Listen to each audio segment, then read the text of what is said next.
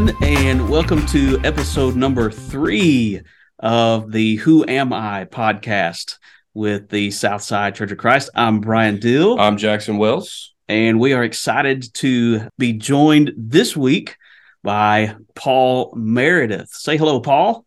Hello. Thanks for having me. Happy to be here. Great. Paul Meredith is the preacher for the Northside Church of Christ in Temple, Texas. And Paul and I have known each other for quite a few years. I'd say something around 17 years, I think. And I'm excited that Paul has joined us. As we have done with the last couple of weeks, we want to start things off pretty light and have some fun. So Paul has agreed to let us interview him. And I want to say that almost with air quotes around the word interview. This is not a real interview. Right. You will not be graded. I am filled with anticipation and dread. Yes. As we hoped. All right. So I've got question number 1 for you, Paul. Are you ready? Ready or not, here we go. Okay.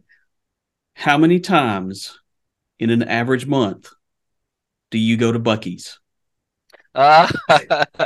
Well, I mean, you're probably going to have a fair amount of folks that are like, what's Buc-ee's? But here in Texas, although we are starting to export them to other places, Kentucky, Tennessee, but it started in Texas. But Buc-ee's is a glorified gas station with really nice bathrooms. So you come to Buc-ee's and, we've got like 100 fuel stations. Right. And then you go in and it's like a miniature Walmart where there's a shopping area, convenience store. Buc-ee's is actually just north of the church building. I mean, like a quarter of a mile away. So it's not even that. You're basically next door. Yeah, that's true. And let me just say, I have tried everything on their menu, just once. Yeah. And it's convenience store food. I mean, it's fine to go over and grab a lunch, but I mean, it's not a 5-star. Well, in case we have any owners of Buc-ee's listening, it's the greatest place. You can eat there, and be satisfied. You can fill up your gas tank. You can browse a lot of Texas paraphernalia, and you can do people watching. Oh, it gets 20,000 people in and out of that place per day. There was a piece in the newspaper, and I think it said per day. I think it said on Saturday and Sundays. Of course, Saturday and Sundays. Yeah. And we live between Austin and Dallas, and so on I-35, which is the busiest interstate in the state of Texas. So our Buc-ee's right here, centrally located in Texas, on Saturdays and Sundays gets 20,000 people a day. That's impressive. That's very impressive. Yeah. I avoid it on those days. Because it's too crowded. So you still haven't answered the question. Well, I do my share. I don't know exactly how often. I'll go once a week. Okay. But that's, I've been here 6 years. I've seen everything at Buc-ee's. I only need to go once a week. But in those early months, you need to go every other day to really get the experience. Right. I agree. 6 years times 52 weeks is over 300 times, which when you say it like that, sounds like it's a lot more than what it actually is. But yeah, we might be getting a Buc-ee's around here soon, which would be pretty cool. Supposed to be in this county in 2024. Yeah. Well, no, I'm confused by that because Buc-ee's in Texas, it's all the Texas like Longhorns and the tchotchkes and knickknacks. Come and take it. All the Texas themed items are featured in Buc-ee's. So I don't know what they're going to put in like a Kentucky Buc-ee's. I have no idea. The one in Tennessee, in Crossville. Maybe all the Texas stuff. Maybe they're trying to convert you to Texas. The one in Crossville has mostly Tennessee related paraphernalia. So it's just probably state to state. They'll adjust it some. Then the question becomes, is it really a Buc-ee's thing? Right. We could just call it Kentucky's instead of Buc-ee's. Yeah. That's pretty lame. But and what would Kentucky paraphernalia be? Like what? You might have to edit. Bluegrass, horses and I mean, yeah, I don't know. All right, we better ask question Okay, number so- 2, or we'll yeah, never get through the interview part. What is your least favorite holiday and why? My least favorite holiday. For some bizarre reason, Valentine's Day came to Oh, wow. mind. But I think love is a central feature of Christian faith. I love my wife. I love my family. Sure. I'm pro love. I think love is great. But I don't know. Maybe it's all the sentimentality and the Or the I don't forced know. sentimentality. It's That's all about it. money. It's all about It money. is commercialization of Or the a commercialization Christian of love. virtue is just off-putting to me. So Valentine's Day is my least favorite. Okay, fair I enough. tell my wife I love her every day. Sure. Every day's Valentine's Day. There There you you go. Aw. Okay. Question number 3. Is brisket better than pulled pork? Yes. Now I can't believe that you have I converted. have a strong yes. I believe it is. Now this is a controversy in our home because my wife and I both grew up in Tennessee. Right. We love pulled pork, and she is still a staunch advocate of pulled pork barbecue. But I tell you, the brisket's so good. I have come around to it. Wow. And one of the questions, the good barbecue restaurants you go to here in Texas, they'll ask you, do you want that moist, or lean, or thin, or dry? And the idea is, how do you want it cut with a lot of fat on it, or do you want the fat trimmed off of your brisket? Okay. What do you prefer? I've tried both. I do like moist with the little with the fat on there, and then I just either eat it or don't eat it, but I have the option right there on my plate. Okay. All right. All right. Question number 4. What trend from your youth would you bring back if you could? What trend from my youth would I bring back? So now I'm thinking the 90s. So I don't think I want necessarily this great grunge movement to reemerge again. The music, I like 90s music. Let's see, what trend? Oh, I'm going to go with, this was pre-cell phone, pre-internet control, pre-social media. So Okay.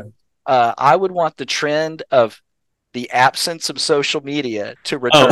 That would be, hey, I'm right there with you, man. Yeah. So if that's a trend, there was we didn't know it was a trend, but it was, I suppose. So the trend of the absence of social media is what I would want back. Yeah. Okay. Like social reform. I'm definitely on board with that. Okay, so our last interview question is, when Elon Musk begins taking people to Mars, are you going? Are we driving there in one of his Teslas? I don't know. Right. Probably no, but I will enjoy watching those that do go there and back with him from a safe distance here on Earth. No, I will pass on the trip myself, but will be sure to follow those exploits on social media. Right, yeah, exactly.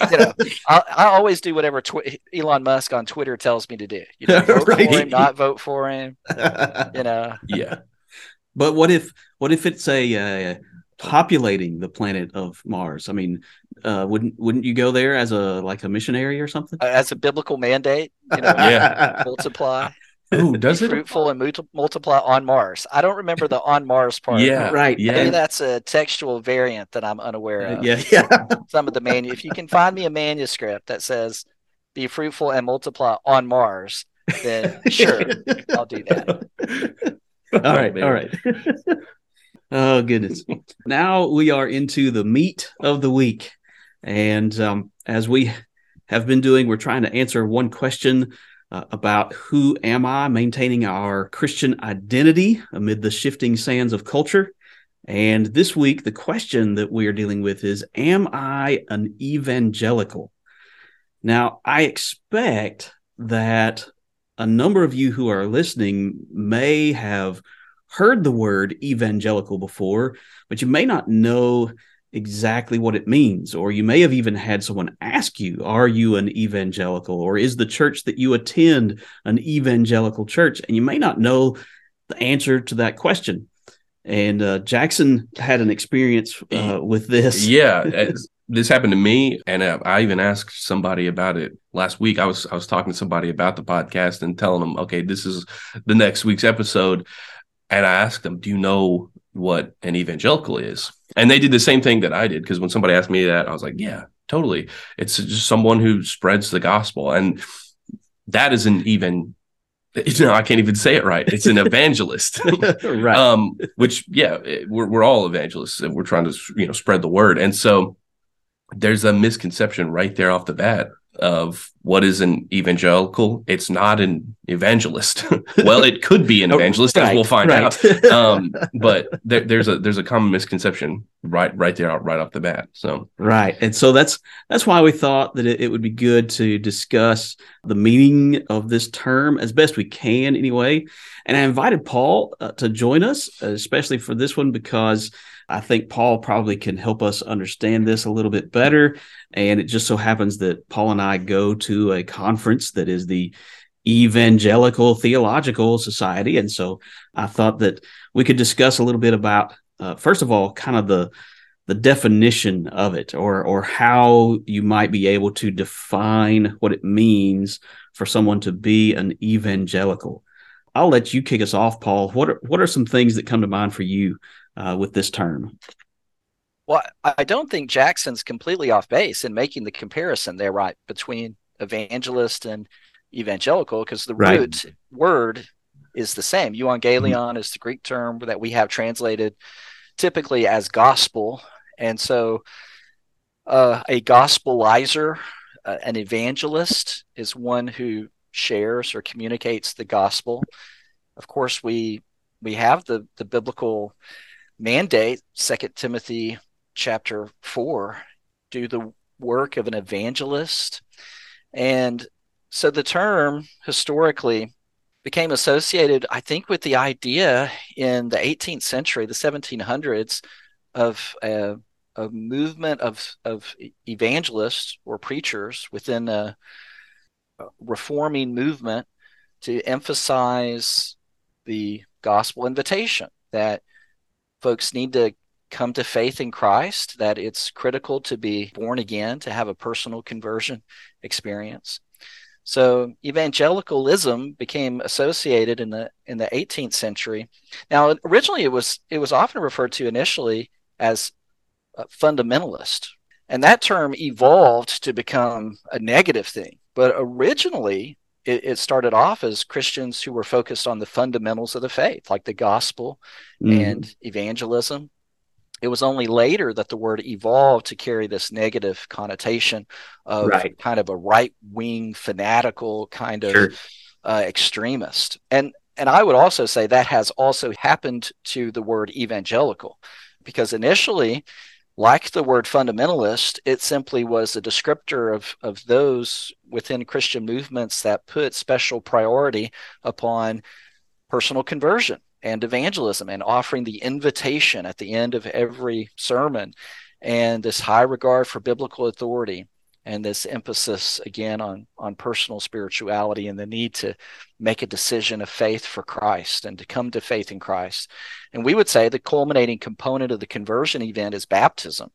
So all of that is wrapped up in some of those, how the word started and how the word evolved. Now, it wasn't really until the 1940s and the 1950s and 1960s when the word, or the descriptor, evangelical or evangelicalism, became intertwined with politics.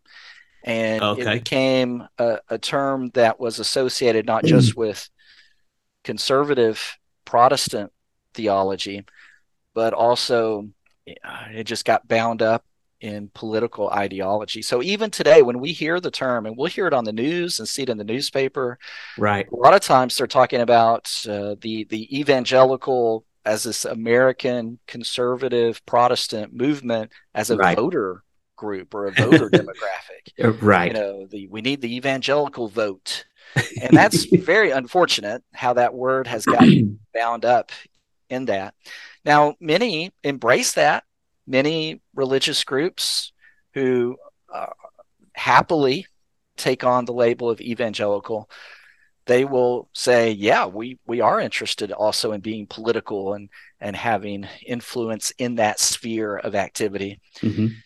So whenever we try to define the word, it's difficult because it's a moving target. It means different things to different people. It's not Right. monolithic. Right. It's not monolithic. It's not the same. It doesn't mean the same thing to every group that uses it. So some people use it, and what they really mean when they use it is the idea of a trans-denominational Protestant coalition of folks that vote in a conservative fashion and who Wow. are ardent defenders Yeah. and then sometimes it's bound up in Reformed theology, Calvinistic theology. Right. Right. In fact, some will say, well, you're not evangelical unless you are Reformed in your theology. And we would not subscribe to that notion, but many Certainly. want to define it in that way. Right, right. So it's notoriously, it's like that word conservative or liberal. Or, if I were to ask you, are you a friendly church? Well, yeah, we're friendly. Well, how do you measure that? Yeah, I mean, are we measuring that by visitors? Are you taking a poll? I mean, it's a hard thing to pin down. I think if someone were to come along and be wanting to know more about, say, South Side or North Side, and maybe even asking questions about Churches of Christ, if they were to say, well, is your church an evangelical church? There's maybe certain things that they have in mind when asking that question that they're kind of wanting to know, right? Would you agree with that, Paul? Yeah, this need to label, or this need to right. categorize, what flavor are you? What type are you? Right, right. Give us some descriptive characteristics of who you are so we can pigeonhole you in the framework of our experience to see if we're comfortable with you or not. Sure. Are you outside the bounds of my comfort zone? And Sure. And often we mean doctrinally. Are you doctrinally congruent with me, or are you a doctrinal variant that I'm uncomfortable with? Right. Okay, so with that in mind, do you think that if they're asking a question like that, would most say that includes a high view of Scripture as being God's word? It is from God. It is God breathed, as 2 Timothy 3:16 says. Is that a part of what most people think of as the evangelical side of Christianity? Is that one of the tenets? Yes, I think so. I think there are usually 4 aspects that are often put forward as the defining traits of evangelicalism, or being evangelical. Right. And number 1 is the need for personal conversion. Do you believe a person needs to be born again? Right. Of course, we think of what Jesus said to Nicodemus in John 3, except a man be born again, right, he cannot enter the kingdom of heaven. And so, and by that you mean that there is a change in the person. Is that correct? Yes. Now, this is in response. Evangelicalism is also a response to Protestant Christian liberalism. Friedrich Schleiermacher, sorry for mentioning Schleiermacher, but he lived from 1768 to 1834, and he's often called the father of liberal theology.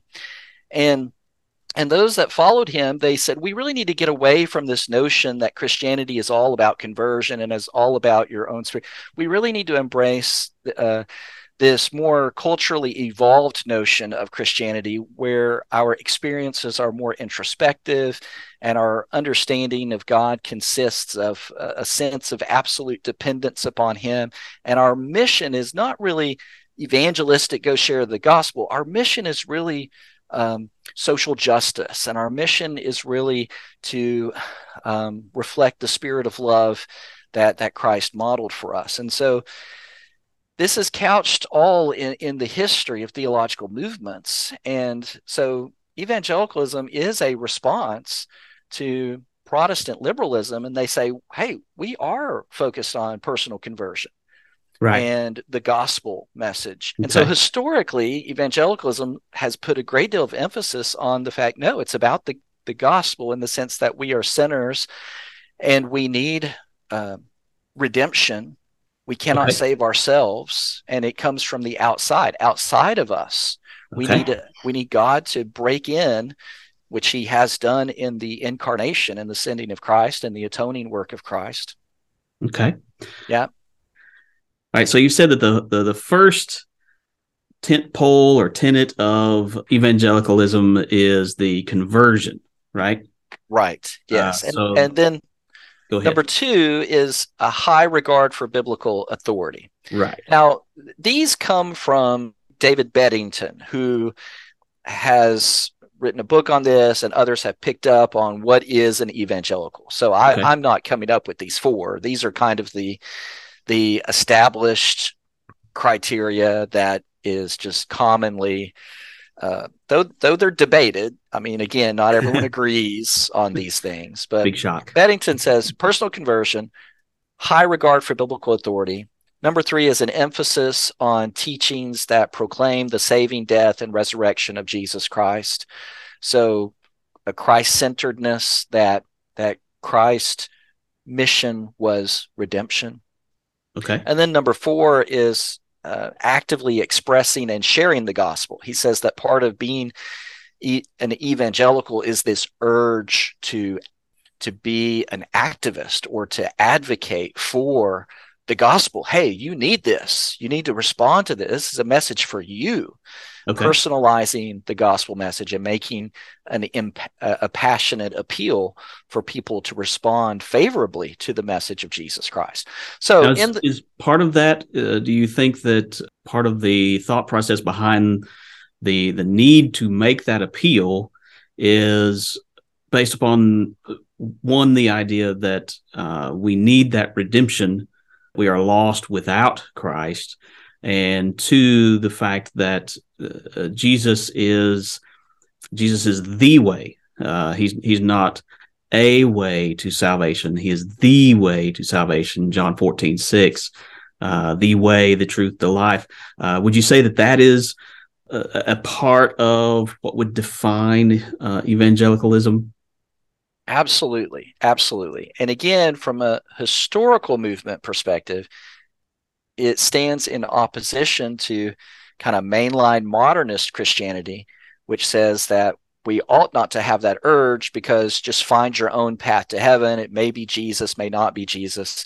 And so in response to that came the evangelical urge to say Christ is the only way. He is the way, the truth, the life. You can't get to God without him. Okay. So I guess then the question is, if someone were to ask you, Paul, are you an evangelical, or is the church where you are preaching, is it an evangelical church? Just a yes or no question. How would you respond? We try to be Christian. You know, we don't like labels. I don't like labels, artificial labels applied that are not straight from the text of Scripture. And evangelical does have baggage. And so I would say I am a bit conflicted on this because in one way, from a certain aspect, yes, we are committed to personal conversion. We do have a high view of biblical authority. We do focus on the redemptive work of Christ, and that's a message we want to share. So if that's what you mean by evangelical, then absolutely, yes, I'm comfortable with that label. If a label has to be applied, okay. However, if you mean by that, are you an ultra-right voting demographic? If that's what you mean, which is unfortunately, the term has been exploited. And a lot of people are exposed to the term if they watch a lot of news, and media today has corrupted the term. And if you mean, are you asking if I'm a Republican, or are you asking, am I of a certain kind of voting demographic, or do I have these political positions? If that's what they're asking by the term evangelical, then I'm very uncomfortable with that. And I would say, no, I am uncomfortable being cataloged in that way, because we are called to something higher than that. And we are disciples of Christ. We are followers of Jesus. We wear the name Christian. We are evangelistic, so I would favor it as an adjective rather than a noun. Okay. Yeah. I like what you said. It's not a term that inherently comes from the Bible. And so you've got to be careful whenever you're using terms like that. Yeah. Man-made terms. Yeah. Yeah, exactly right. Now, if you mean, okay, the biblical use of euangelion as evangelist, I am an evangelist. I teach the gospel, but so many times that's not what's meant. Well, and I think when Brian asks the question, oftentimes it's to gauge, like what you said earlier, what flavor are you? Rarely in just casual conversation is it going to be that the Greek word that you just said. Right. Yeah. Usually there's a motive behind the question or an agenda, perhaps. Yeah. So answering it like you did is the right answer. Is the right answer. Yeah, it is. It's just a loaded term. It's it can be so generic that it's unhelpful. That's true. Or like you said, Brian, people that they have an agenda in asking it, and it's not always a favorable agenda. Sometimes, and the term is used pejoratively. Sometimes, oh, you're in these evangelical. And often they put the word white in front of it. The white evangelical movement in America. Oh man. And I hear that. I hear it on the news. I see it in the paper. And it just makes my brain want to explode because, it's a distortion of what is a good, and it started off even as a good term, but it's just been corrupted. Right. And then also, even if they don't mean it in the political sense, some are using the term to try to express a certain type of Reformed Christianity, that you have to have these, what doctrines? Right. Okay, if you're evangelical, what's the list of doctrines that you have to subscribe to in order to be evangelical? Right. And I think that's just a slippery slope that doesn't take us to a healthy place. So in some ways, you could say, yes, we meet some of the general criteria of what is an evangelical church, but that is in no way a comprehensive description of who we are. Would you say that's fairly accurate? Oh, definitely. I think that's a great way to say it, and I think that's an especially helpful way to express it because it captures the idea of, well, yes, we do have convictions in the authority of Scripture, and there are non-negotiable doctrines that constitute what it means for us to be Christians, and we don't equivocate on that. But the term is not comprehensive. I mean, we have to unpack that. Right. I joke with my wife, Amanda. We have 3 kids, and she has this purse, and the joke is, hey, if you get a cut, hey, she's got a Band-Aid in her purse. Oh, do you have a headache? Oh, she's got some Tylenol in your purse. Has a major artery been cut and you're bleeding out? She has a tourniquet in her purse. It's like she can pull baby wipes out of there. She can pull Band-Aids. She has all this stuff in her purse to be unpacked. So that term evangelical is like a packed purse that you pull out all kinds of things. And just the term itself, is insufficient to quantify who we are. All right. So for those of you who are listening, someone asks you, are you an evangelical? I don't know if we've helped you or not. No. Memorize what Paul said. I think that we can say to some degree we are evangelical in the standards that we hold, but that in no way is a pigeonholing term or a comprehensive term to define who we really are as followers of Jesus. Because as you said, Paul, the first thing is we are Christians. Mm-hmm. We want to follow Christ first and foremost. Okay, I think that may be about all we have. I don't have anything else. Okay. I said at the beginning before we start recording, I'm going to be mostly a student here, so I think that I was. So Thanks for answering some of the questions that I know I had, and surely some of the listeners had too. We really appreciate you, Paul, joining us today, and we are hoping that maybe another day down the road we can have you back on with us if this wasn't torture for you. Not at all. I enjoyed it very much. Thank you guys for having me, and I appreciate the ministry work that you do, and I'm confident that the Lord will continue to bless you in all your endeavors to honor and glorify him. So thank you for your work. Well, and same for you, Paul. I hope everything continues to go well in Texas for you, even though you have been converted to brisket, which is shameful, but whatever.